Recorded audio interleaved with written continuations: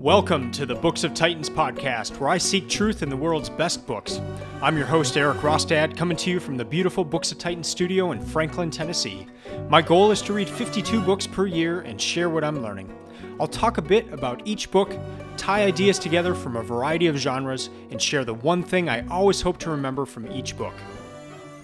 Today I'm going to cover Shoe Dog by Phil Knight, a memoir by the creator of Nike. This is book 51 of 52 for my 2022 reading list. Well, this book is a story about the founding of Nike, with chapters broken down by year of the life of Phil Knight. And if you're like me, you're familiar with the brand. You're familiar with Nike, this global behemoth of a sports company, but you're probably not as familiar with the story on how the company got there and the struggle that it was to get there.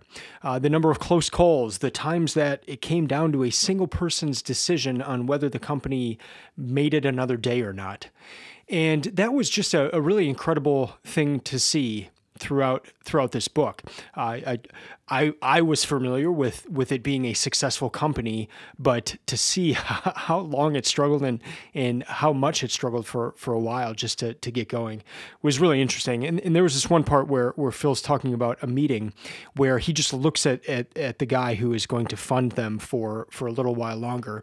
And he makes this statement that they look at each other and there's a knowing glance. And here's the statement Phil makes. In that brief wordless exchange, countless fates and futures were decided, end quote. I remember obsessively drawing the Nike logo in middle school. Nike Airs were the big thing, especially Air Jordans. And that's what the cool kids had, and that's what you wanted to have. I remember the iconic photos of Jordan dunking and the Nike ads around that. And it was just,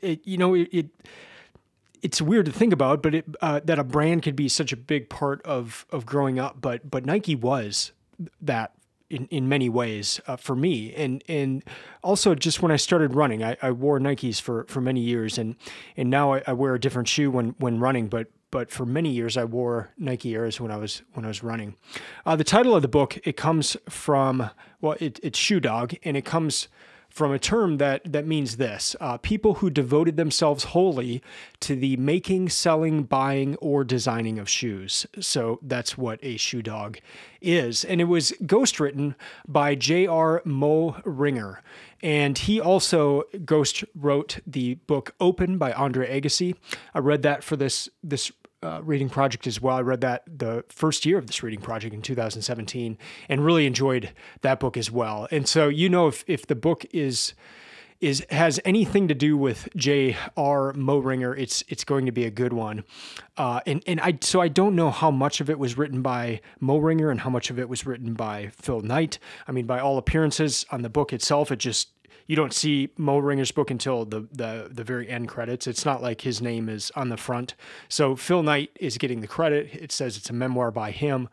So I don't know the division of labor there, but I do know the two books that I've read where Mo Ringer has had his hand in it have been very exciting. Another really interesting thing is that next year, 2023, another book ghostwritten by J.R. Mo Ringer is going to come out, and the person he's writing that with, you may be familiar with him. His name is Prince Harry, and so Prince Harry's new book will be ghostwritten by Mo Ringer as well. That kind of bugged me at some points too, just knowing that Mo Ringer was a part of this, because especially getting into the book, like it's so good and the writing is so good, and I just found myself kind of getting mad. Like, okay, is this Phil Knight here or is this Mo Ringer? Like what? But it doesn't really matter. I mean, it's a great story. The tale's being told. I just tried to focus on that, but I did find it hard, especially at the beginning of the book, to not get a little angry about that. So for reading stats, it's a 383-page book. I read it. It took me 8 hours and 30 minutes and over 5 days. So that was 77 pages per day, which is on the high end for me, which means I enjoyed it a lot and it was very exciting and it was hard to put down. So I read this between December 13 and 17. So the rest of this episode, it'll be two more segments. So the next segment 2, I'll cover 3 different things that were interesting to me in this book. And then in segment 3, I'll cover the one thing, my one key takeaway from Shoe Dog.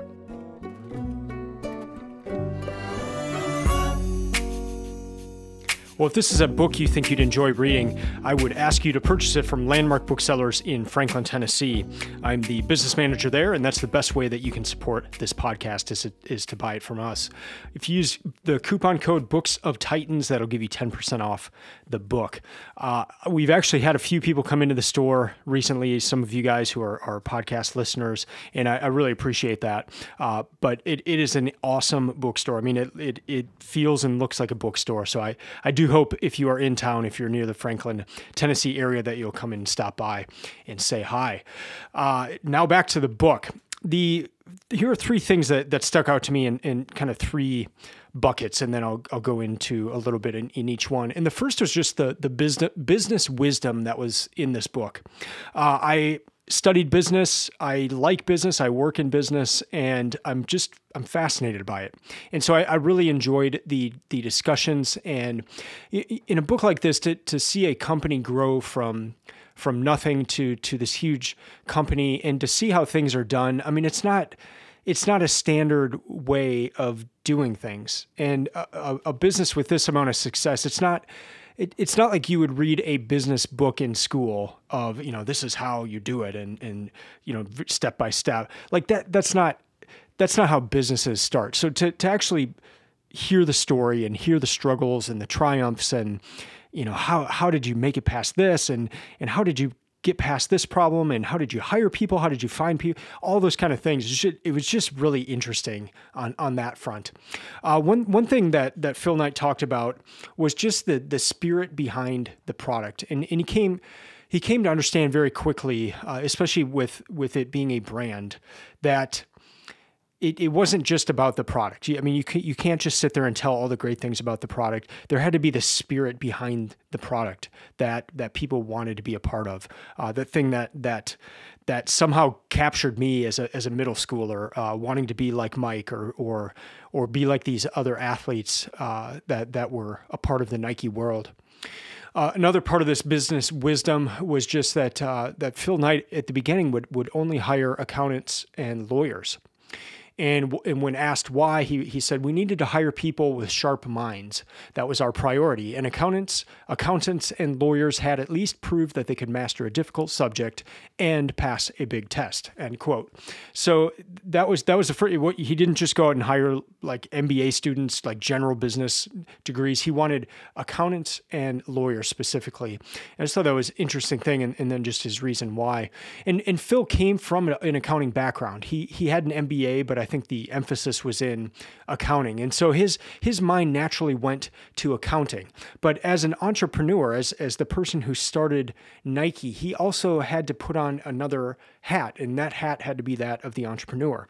And so the accountant, naturally, they're looking in the past. They're looking at what has happened and accounting for that numerically. And so the tendency to look back has to be matched with that ability to look forward as the entrepreneur and see potential and to see opportunities and that sort of thing. And so it was neat seeing him toe that line the whole book, but then just also to hire accountants, but also to keep that entrepreneurial spirit going in the company. A thing they had that was a big part of the company was just this idea that they had to and needed to fail fast.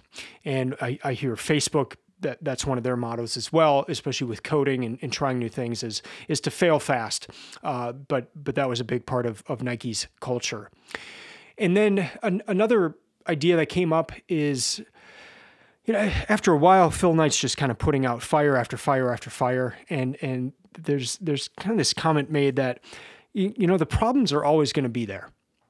And so what are some of the foundational items that can be taken care of immediately that will help diminish some of these other problems going forward?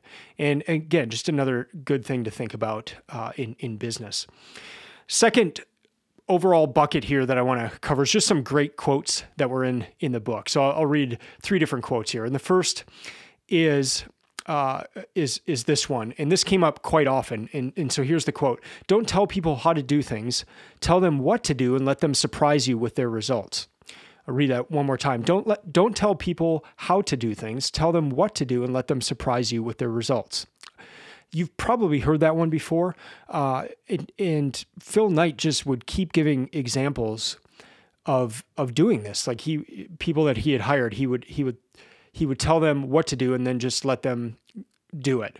And almost excessively, in the sense like people would be writing him letters on how they're doing stuff and asking him questions, and he just wouldn't even respond. So he probably went too far on that. But his point over and over in the book was just give people that freedom. And that was a big part of the company's growth, because these people were coming up with ideas and ways of trying and doing things that led to huge success for the company. And if Phil Knight had kind of held all that closely, he wouldn't have had the success that the company did.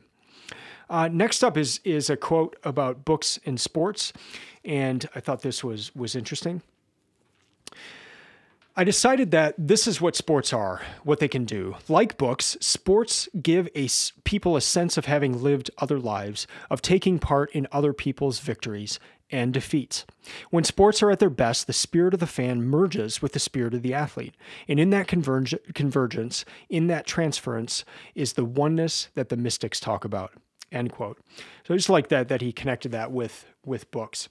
And then the last one here is a quote by Bowerman, and he was the co-founder with Phil Knight, and he was also the track coach at the University of Oregon, and just a very famous man, and he was a big innovator at Nike in shoes. And even before he started working at Nike, he was always trying to find the best running shoes and ways for his athletes to compete. And so you heard me just call him the coach, but that's not what he enjoyed being called. And so let me read this section. He detested being called coach. Given his background, his makeup, he naturally thought of track as a means to an end. He called himself a professor of competitive responses, and his job, as he saw it and often described it, was to get you ready for the struggles and competitions that lay ahead far beyond Oregon.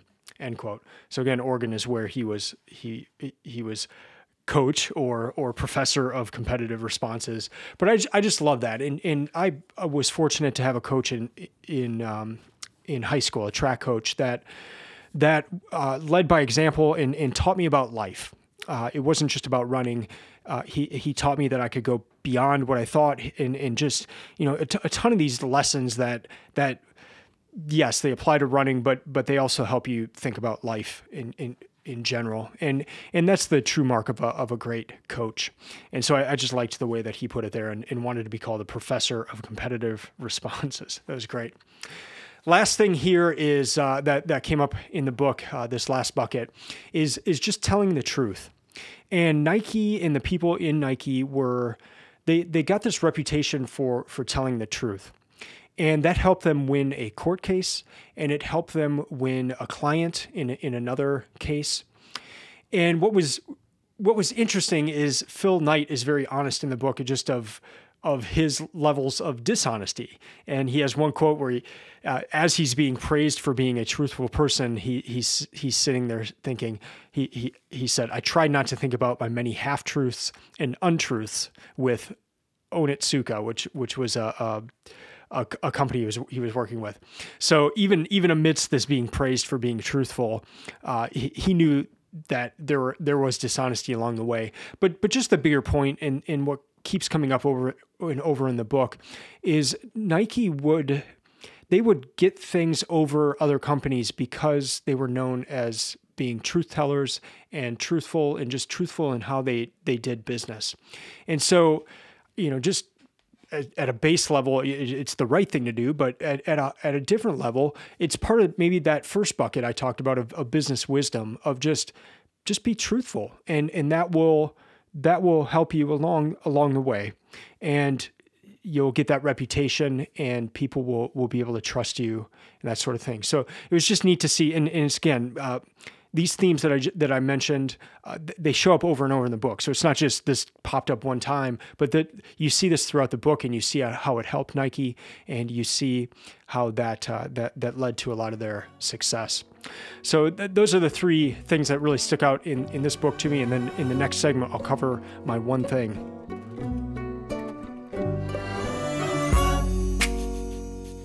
Well, running is a big part of my life.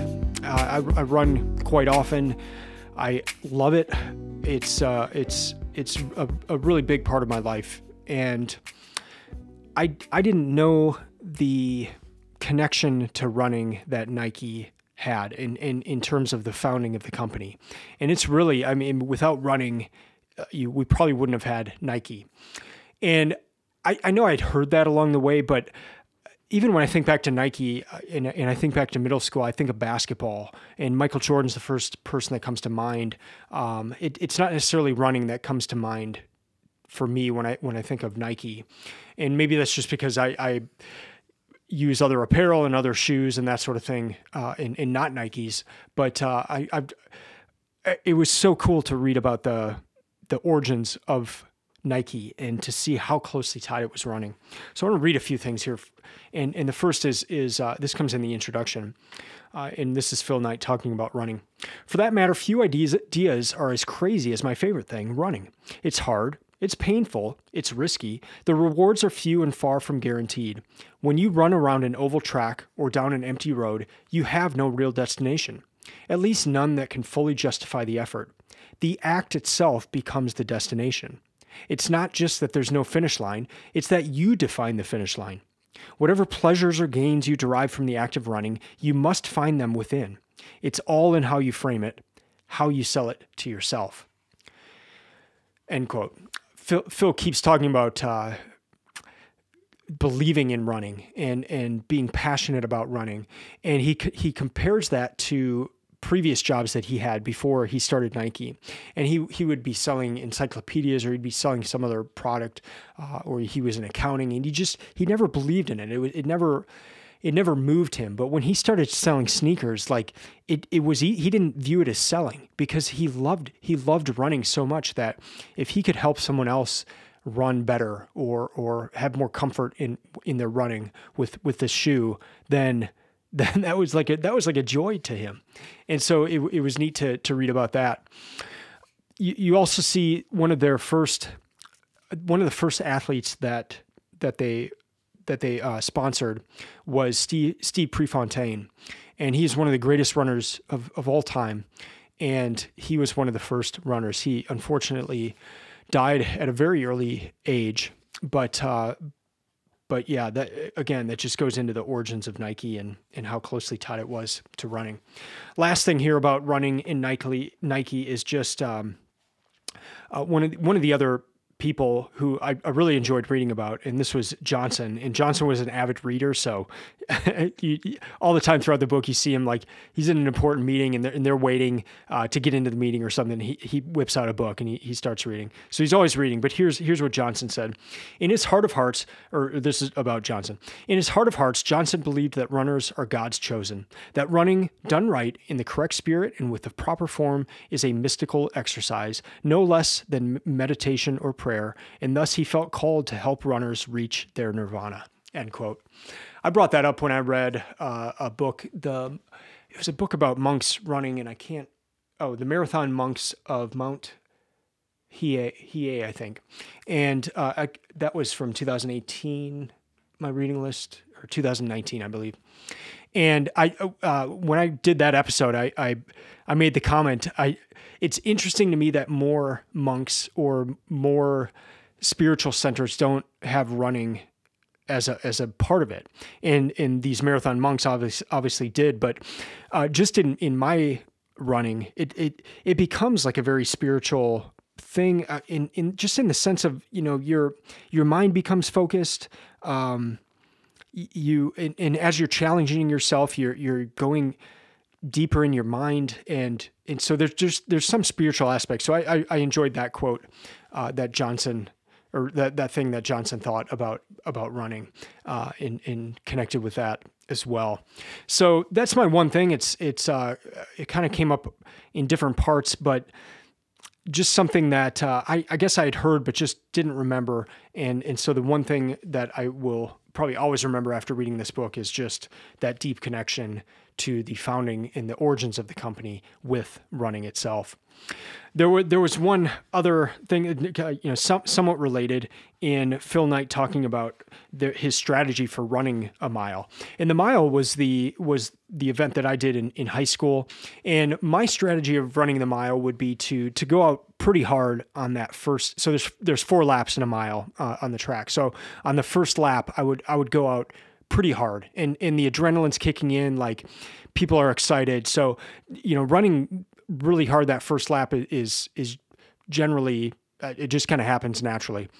And then my strategy would be for the second and third lap to just maintain a stride, like just kind of, I'm working hard.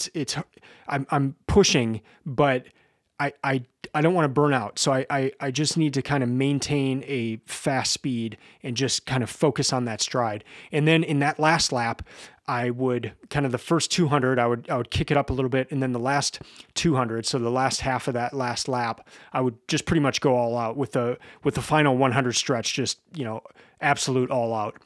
And so that was my strategy. So kind of the first and fourth laps were the super fast ones, and then the second and third were just trying to keep the stride. But listen to this approach. This was the strategy, Bowerman's strategy for running the mile. Set a fast pace for the first 2 laps. Run the third as hard as you can, then triple your speed on the fourth. So set a fast pace for the first 2 laps, run the third as hard as you can, and then triple your speed on the fourth. I just thought that was funny. And the final thing about running is that Phil Knight would run 6 miles, and he would do that almost every night. And he said that saved his life. They're just with the tension of starting the company, all the things that went wrong, this nightly run, and I'm sure he missed it on nights, but like he would just try to run as much as he could. And that 6 mile run just helped him to maintain composure, maintain thoughts and all that. So that was neat to read as well.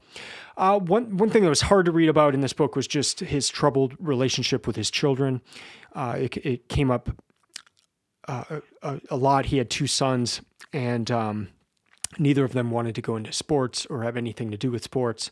And it was hard to read about that. And it's just something I see come up a lot with successful people. Either the books that I've read for this project, they'll mention the same thing. Just, there's difficulty with their relationships with their children. And I think a lot of it just has to do with the amount of time they're working. Just to recap then, this is a really interesting and good book. It goes fast. It's exciting. And so you can be certain that anything that J.R. Moehringer's had his hand in is going to be good. And this is no exception. This is a good business book in the sense of just, it reminds you on proper ways to do business, new ways of thinking, and not proper ways of doing business in the sense of like going to business school and here's how you do this, but just more like methods of thinking and ways of thinking if you're starting a company.